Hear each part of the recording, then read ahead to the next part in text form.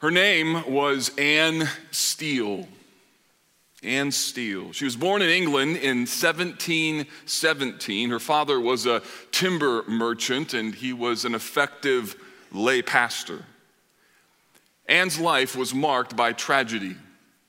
At age 3, she was tragically experienced the death of her mother. At 19, she suffered a major injury to her hip, leaving her permanently disabled.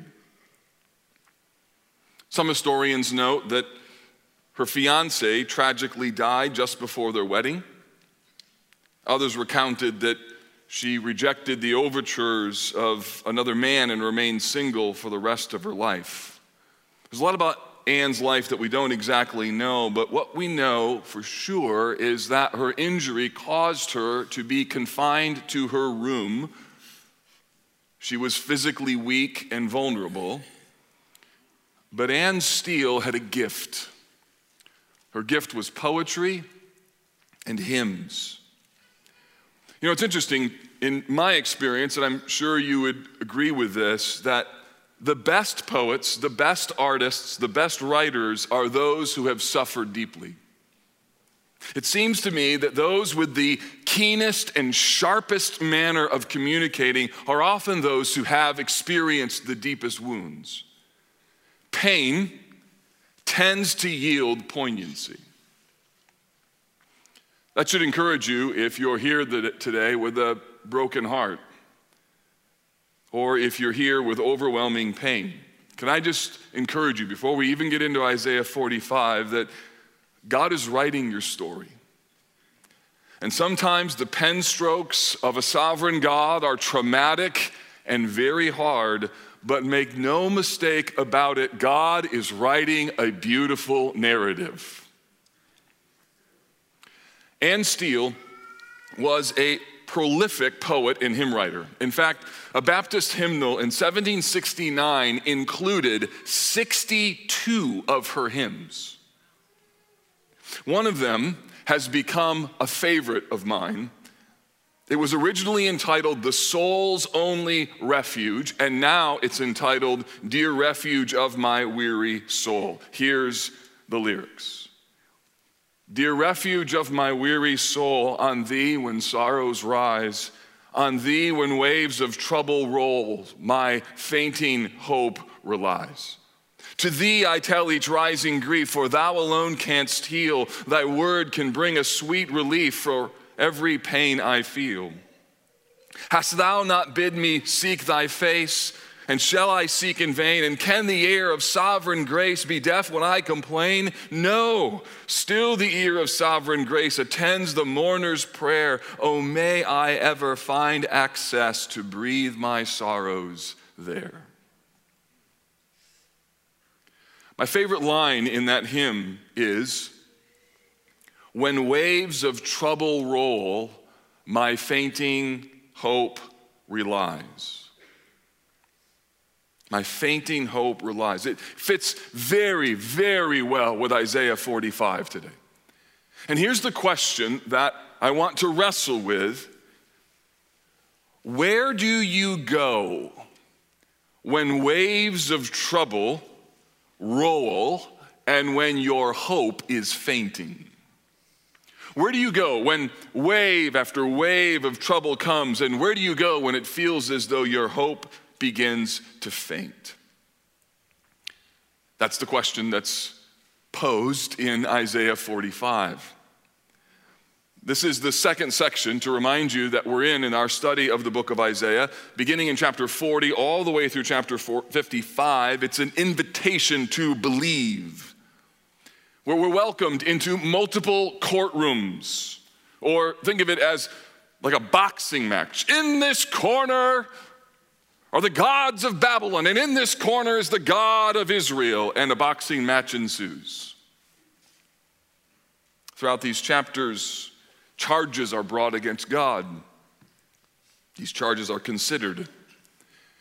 And Isaiah looks to the future, and he knows that Israel is going to struggle in their Babylonian exile. They will wonder, has God forgotten about us?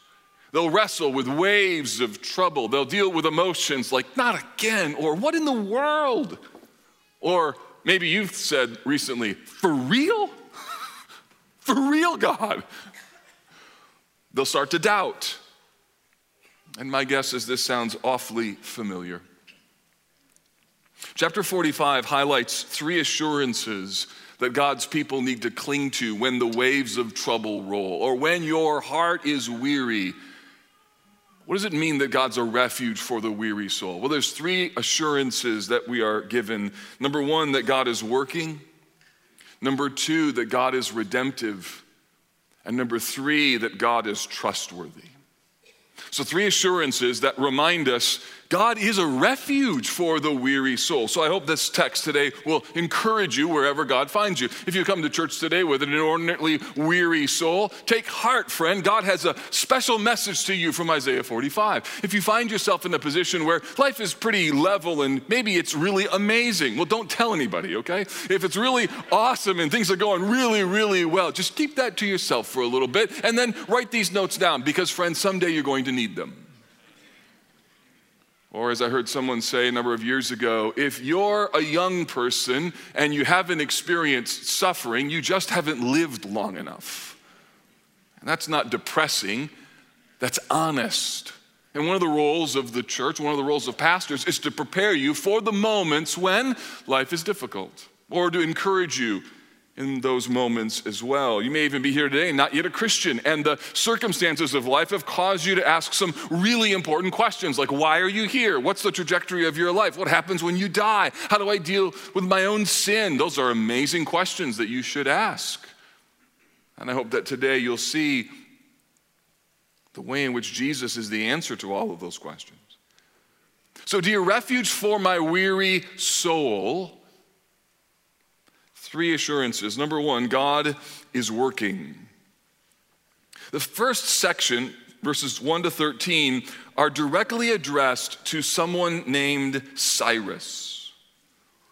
Yet it's meant to be a lesson that anyone who reads the book of Isaiah would embrace the truths that are here. In verses 1 to 13, they illustrate how the Lord is behind the scenes in every event, including those events that are on a global stage. Take note of how Cyrus is described, and then I'll explain who he is. Thus says the Lord to his anointed, to Cyrus. Notice he's called anointed.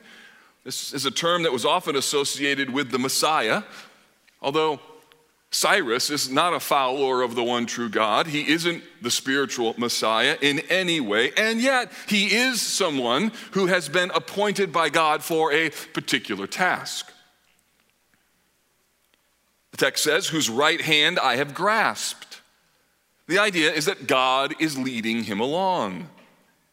What's more, he's very successful. He's victorious to subdue nations before him and to loose the belts of kings and to open doors before him that gates may not be closed. I will go before you and level the exalted places. I will break in pieces the doors of bronze and cut through the bars of iron. So he's victorious, subduing nations, loosening the belts of kings. He's opening doors. But God says, I'm behind that. Who's Cyrus? He's Cyrus the Great, the ruler of the Persian Empire. He was a bold and ambitious ruler who conquered first the kingdom of Media, then Asia Minor, and in 539, while Israel is in the middle of their Babylonian captivity in the country of Babylon, Cyrus makes his move against Babylon, marches into the capital city, consolidates his power, and the result was the largest empire in the known world. Look at this map. From India and Afghanistan all the way to Greece, all the way down into Egypt, Cyrus, prior to Alexander the Great, prior to the Roman Empire, Cyrus was the first great ruler of the Middle East. If you're a student of history and government, you may have heard about the Cyrus cylinder. which was a piece of pottery with a message inscribed on it that when rolled would deliver a particular imprint of a message that was to be given. Think of the Cyrus cylinder as a press release, and it identifies not only that there's a new leader in the region, but also new ideas related to government. A government that was going to be tolerant of local customs and religions. One historian says it was the first recognition that if you're going to run a society with different languages and different beliefs, you cannot impose by force one system. So in many respects, Cyrus became the first one to advocate a multicultural sort of government. And that philosophy became very influential on Western forms of government, many calling the Cyrus Cylinder the first Bill of Human Rights. I'm explaining all of this so that you understand that when Cyrus takes control of Babylon, it was a major shift in global superpowers. He was a powerful pagan king. He represents the most significant, influential leader that the world had ever seen. And that explains why in Isaiah 45, it is filled with affirmations of God's blessing and control over him. It's apparent here that Isaiah wanted the people of God to know that behind an extremely successful pagan ruler was still the power of God. In other words, in summary, Cyrus was powerful, but God was at work behind the scenes. Look at all the references to God in verses 2 through 7. Notice the word I and how often it's used. It's used over 10 times. For instance, verse 2, I will go before you. Verse 3, I will give you the treasures of darkness. And look at verse 4 in particular. For the sake of my servant Jacob and Israel my chosen, I call you by your name. I name you, though you do not know me. Wow. But then look at verses 5 through 7. We see that Cyrus is simply a pawn in the hand of God. Verse 5, I am the Lord, there is no other. Beside me, there is no God. I equip you, though you do not know me. That people may know from the rising of the sun and from the west that there is none beside me. I am the Lord, there is no other. I form light and create darkness. I make well-being and create calamity. I am the Lord who does these things. Notice this, I. Isaiah wants the people of God to understand something very clearly. That behind everything that's happening in their world, including a powerful leader who doesn't even believe that God exists, God is like the puppet master on the strings of life, orchestrating the events that are taking place. Everything is in control of a sovereign God, east to west, light and darkness, well-being, and yes, even calamity. Some of you need to be reminded of something that you know intellectually, but you need to feel it. And it's this: there is nothing outside of God's good plan. The only confusion that you and I have is we don't see how the pieces fit. But friends, the pieces fit. And we have to remember who we are in the story. We're like children being told to go to bed because it's good for us, and we don't understand why. We're not the parent in the story, we're the child in the story. God's good plans are all over this text. You know why that's important? Ray Ortlund in his commentary says this: the very thing we perceive as a problem, God perceives as his glory. This next statement really gripped me. God owns the dark moments of life. Some of you need to write that down and be reminded of that tomorrow morning. Listen, God owns the dark moments of life. Ortlund continues, he bends everything around for a saving purpose. No evil can frustrate him. His surprising strategies are our assurances. That's what we find in verse 8. God is ready to open the heavens and to create a harvest of righteousness, shower of heavens from above, and let the clouds rain down righteousness. Let the earth open that salvation and righteousness may bear fruit. Let the earth cause them to both sprout. I, the Lord, have created it. What he's saying here is that God is working all the time. And the problem is that either we forget this momentarily or we weigh the value of God's activity versus our comfort, and we find God's activity to be lacking. The pressures and frustrations of the moment can lead us into a grumbling, complaining, and unbelieving posture. You don't see what's happening. You don't see the way that God is working, and so as a result, you don't value it. At the Christmas concert, I ran into somebody, came up to me and said, "Hey, do you remember me?" I hate that question, by the way, because I did, but I couldn't figure out what space was this person in. And this person was my physical therapist when I had 2 meniscus repairs on my knees in a year's period. And she was an amazing physical therapist. And if you're a physical therapist, I praise God for you, because you have a very hard job. Because let me just be honest. I know my hip flexors are important, but I can't see them and I really don't care about them. No one's going to be impressed with my hip flexors. Wow, look at his hip flexors. Those are amazing. He's jacked. Look at his hip flexors. But I'm supposed to work on my hip flexors, but it hurts. I don't want to do exercises that hurt. And the role of a physical therapist is to get you to do things that work when you can't see how they're going to work. Many of us don't think of our spiritual lives like that. We want X plus Y equals Z in order to be assured that what I'm doing fits into the plan of God. And part of the hardship and yet part of the beautiful trauma of what it means to be a follower of Jesus is to trust somehow, some way, God's at work here.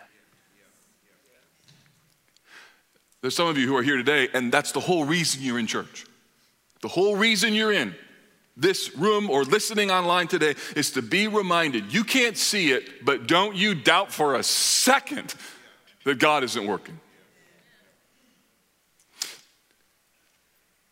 Israel is going to tip into complaining.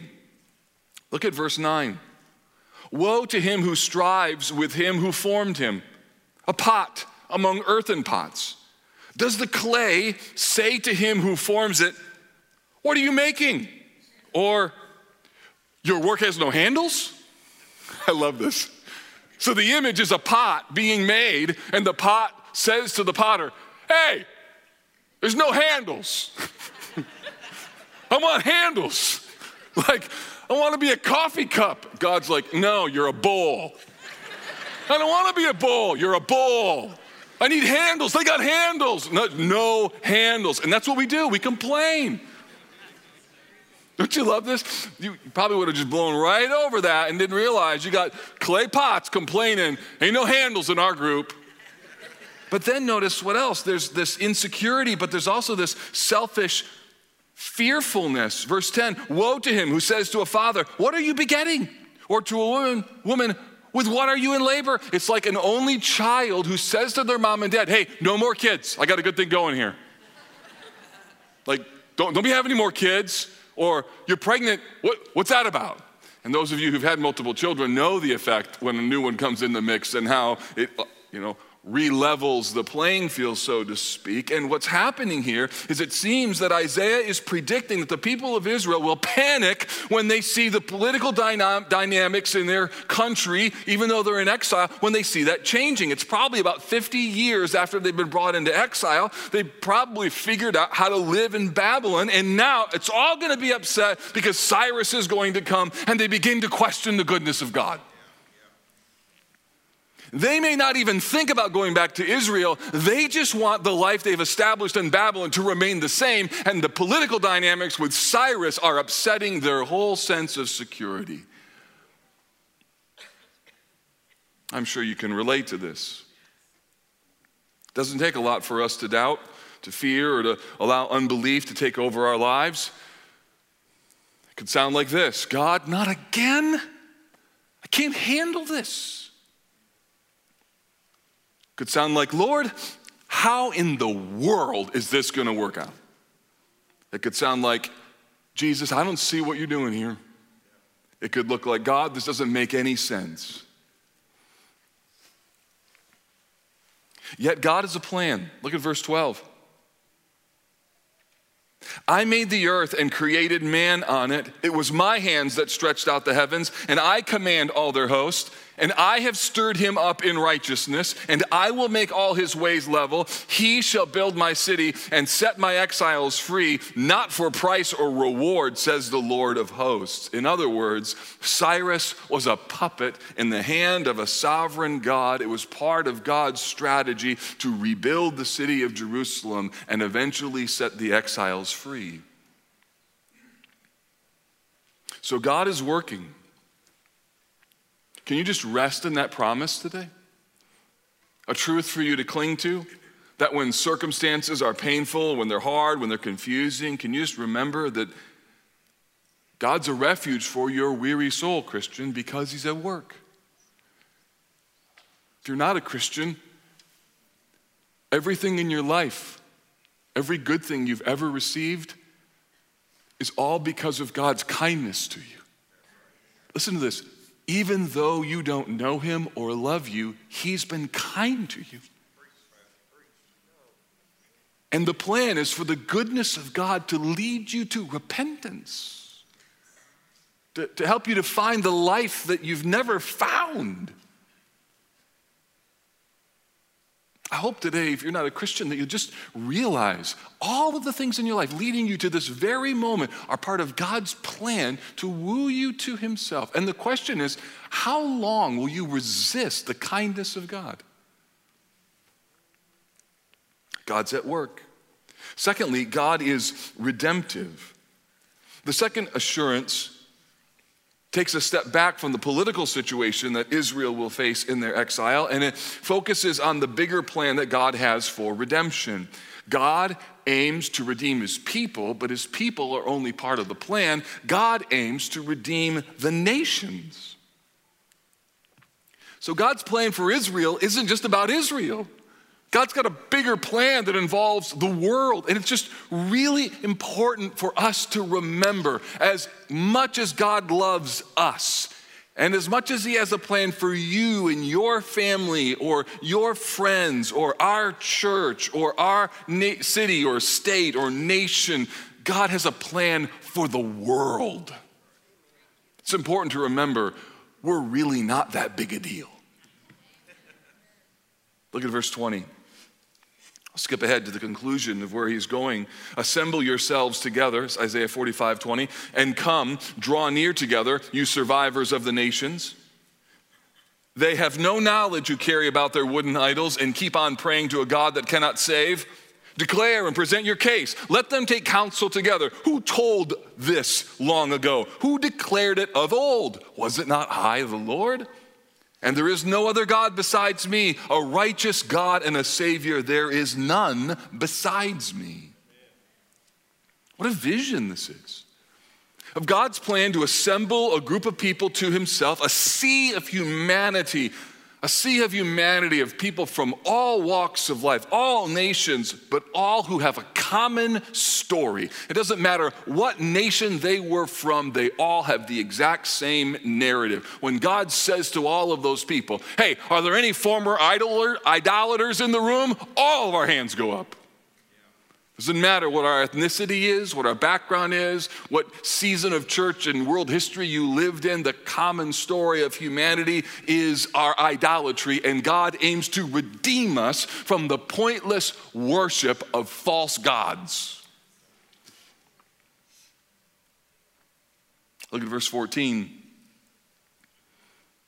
God's going to make everything right. The wealth of Egypt and the merchandise of Cush and of the Sabaeans, men of stature, shall come over to you and be yours. They shall follow you. They will come over in chains and bow down to you, and they will plead with you, saying, surely God is in you, and there is no God besides him. The people of God will fulfill their purpose on earth, which is to make known the glory of God around the world. Isaiah is doing all of this. He's reminding them about God's divine purpose because it's easy to lose track of this priority. Well, let me just put it to us sharply. Listen to me. What if your suffering or your hardship or your pain that you're in right now results in God being glorified and somebody seeing the glory of God in you and wanting that glory and putting their trust in Christ? What if, mom and dad, the hardship that you feel because of the waywardness of your son or daughter and the weariness that you endure is part of the way that God brings them to himself? Will it not be worth it? What if your cancer, job loss, what if what you've endured is part of the way that people around you are formed into the image and likeness of Christ? What if in your suffering, people see Jesus in you and think, that's how I want to be? Would it be worth it?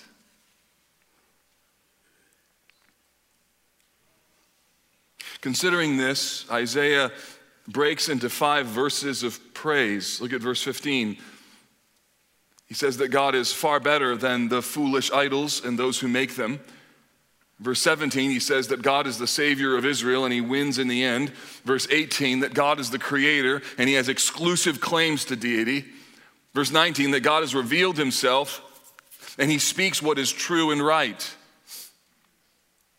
So notice what Isaiah is doing here. It's really, really important. I've said this many, many times, but it bears repeating. It's the same thing that the Bible does over and over and over to care for hurting people. The Bible doesn't explain all the intricacies of how your situation fits into the plan of God. Instead, what the Bible does over and over and over, it tells you what God is like so you can trust him.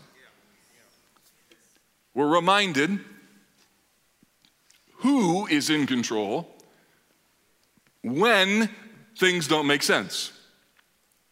The book of Job shows us this. I told you, hard is hard. Hard is not bad. Who question, far more important, far more satisfying than the why question. In the series on waiting, who, far more important than when. The writer of Hebrews says this, Hebrews 12, run with endurance the race that is set before you, looking to Jesus. Consider him so that you may not grow weary or faint-hearted. So if you're weary or faint-hearted today, don't look at your calendar and hope that things are going to get better. Don't watch the news and think, oh, if this could happen, then everything's going to get better. The solution to faint-heartedness is to look to Jesus. To consider him. Your calendar may get better. The news may improve. You may be encouraged by the circumstances of life. But the point is that all of those things are fleeting. The one true source of encouragement for the weary soul is to run to Jesus. In the New 30 plan, I came across Matthew 11 this week. New 30 is our way to read through the New Testament in 30 days. I'm reading it in a paraphrase called The Message, and here's how Eugene Peterson paraphrases Matthew 11, the text that talks about, come to me, all you who are weary and heavy laden, I'll give you rest. Here's what he says, are you tired? Are you worn out? You burned out on religion? Well, come to me. Get away with me and you'll recover your life. I'll show you how to take real rest. Walk with me and work with me. Watch how I do it. Learn the unforced rhythms of grace. God is in the process of redeeming the world, and we get to be a part of the story. But that redemption doesn't come without difficulty. That's the story. So the reassurance that we need is that God is working. Secondly, that God is redemptive. Third, that God is trustworthy. Here's the conclusion of the matter. Look at verse 22. Turn to me. Here's the whole point of the text. Turn to me. turn to me and be saved, all the ends of the earth. For I am God, and there is no other. He's inviting people to turn to him, to look for him for what they need. And why does he speak this way? Because the text tells us, because there is no one like him in verse 22. In verse 23, he swears by himself. He doesn't have to put his hand on a Bible and raise his right hand and swear to tell the truth, the whole truth, and nothing but the truth. God is truth. And there's nothing greater that he could swear on than on himself. And by swearing on himself, Isaiah says it will come to pass. Verse 23, victory belongs to him. Every knee will bow. We get an early sound that will echo in Philippians chapter 2, that at the name of Jesus, every knee will bow and every tongue will confess that Jesus is Lord. Verse 24, that he alone possesses righteousness and strength. And verse 25, Israel is reminded about their role in the Lord. Look at verses 24 and 25. Only in the Lord it shall be said of me, our righteousness and strength. To him shall come and be ashamed all who were incensed against him. In the Lord, all the offspring of Israel shall be justified and shall glory. The point of this text is simply that if God is like this, then you can trust him even when it's scary to trust him. Don't make the mistake of thinking that Christians never get weary and they need to get over their weariness before they can worship and trust in the living God. You bring your weariness with you and you worship in your weariness because you can trust that God alone is God.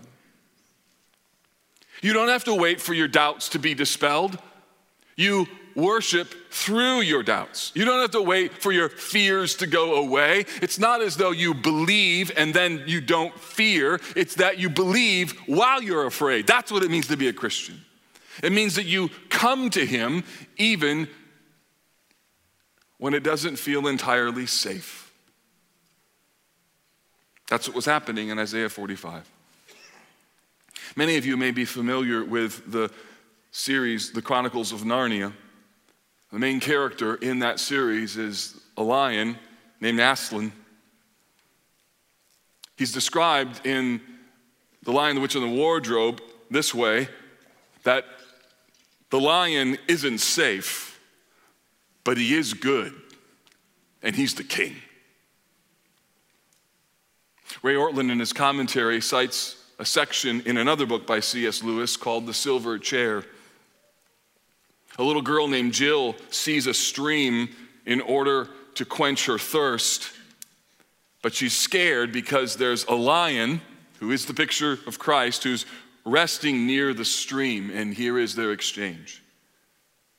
"Are you thirsty?" said the lion. "I'm dying of thirst," said Jill. "Then drink," said the lion. Would you mind going away while I do it?" said Jill. The lion answered this only by a look and a very low growl. And as Jill gazed at this motionless bulk, she realized that she might as well have asked a whole mountain to move aside for her convenience. The delicious rippling noise of the stream was driving her nearly frantic. Will you promise not to do anything to me if I do come?" said Jill. "I make no promise," said the lion. Jill was so thirsty now, without noticing it, she had come a step nearer. Do you eat girls?" The lion replied, "I have swallowed up girls and boys and women and men and kings and emperors, cities and realms." But he didn't say this as if it were boasting, nor as if it were sorry, nor as if it were angry. It just said it. "I daren't come and drink," said Jill. "Then you will die of thirst," said the lion. "Oh dear," said Jill, coming another step closer. "I suppose I must go back and look for another stream then."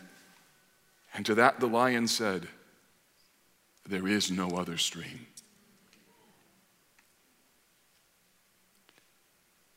He is not safe, but he is good. And he's the King. So don't wait, dear Christian, for your weariness to end, your doubts to be dispelled, or your fears to go away. Don't wait till you feel no fear or you have no reason to doubt. Instead, come to him, the dear refuge of your weary soul. On thee my sorrows rise. On thee when waves of trouble roll, my fainting hope relies. You can trust him, even when you're scared. So, Lord Jesus, the great refuge of our soul, who proved over and over and over that you are trustworthy, we come to you in our fear, we come to you in our concern, we come to you in our doubts today. We come open-handed saying, Lord, help us. Lord, we place our fainting hope on you, and we say, Lord, we believe, help our unbelief. And so, Lord, I pray my brothers and sisters today who know you today would have greater confidence, not in themselves, but in your trustworthiness. And even though they are afraid, even though they doubt, even though they struggle, they keep coming over and over and over and over because they are going to believe. They're going to believe until you return. So help us to believe, we pray. In Jesus' name, amen.